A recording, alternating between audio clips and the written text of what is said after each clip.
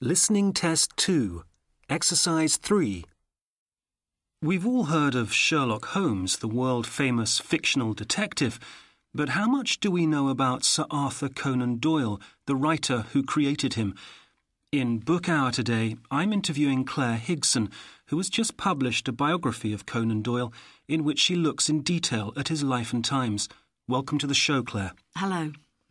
In your biography, you say that Sir Arthur Conan Doyle had an unusual relationship with Holmes, his greatest literary invention. In what way was it unusual? Well, most authors tend to be loving and protective towards their characters. But interestingly, that wasn't the case with Sir Arthur and Sherlock. He spent a lot of time trying to escape from him. Really? What do you mean? Well, did you know that he killed off Holmes after writing only a few stories? Authors only usually do this when their stories or characters are unsuccessful, but the Holmes stories were selling in huge numbers, and Sir Arthur enjoyed the publicity and fame that came with being a best-selling author. He was simply bored with Holmes and felt there were better things he could be doing, even though he still had plot ideas. But Conan Doyle brought Holmes back to life, didn't he? How and why did he do this? Well, he revived him in the same way that TV programme makers bring back old characters, I suppose. After he had published a story in which Holmes fell to his death over a waterfall, his readers were upset and angry.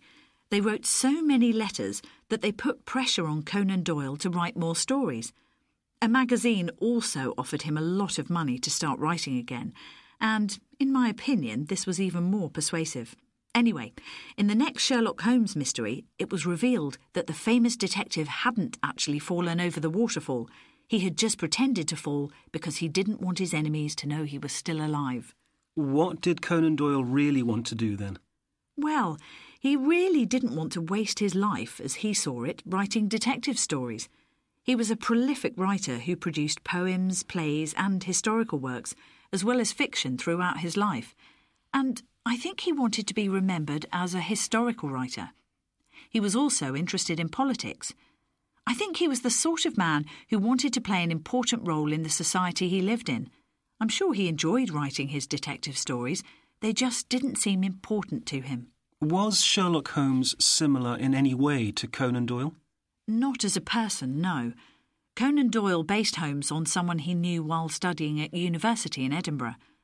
There were many interesting characters at Edinburgh University in those days, including the writer J.M. Barrie, but it was the logical thinking of his medical professor that most impressed Conan Doyle. His name was Joseph Bell.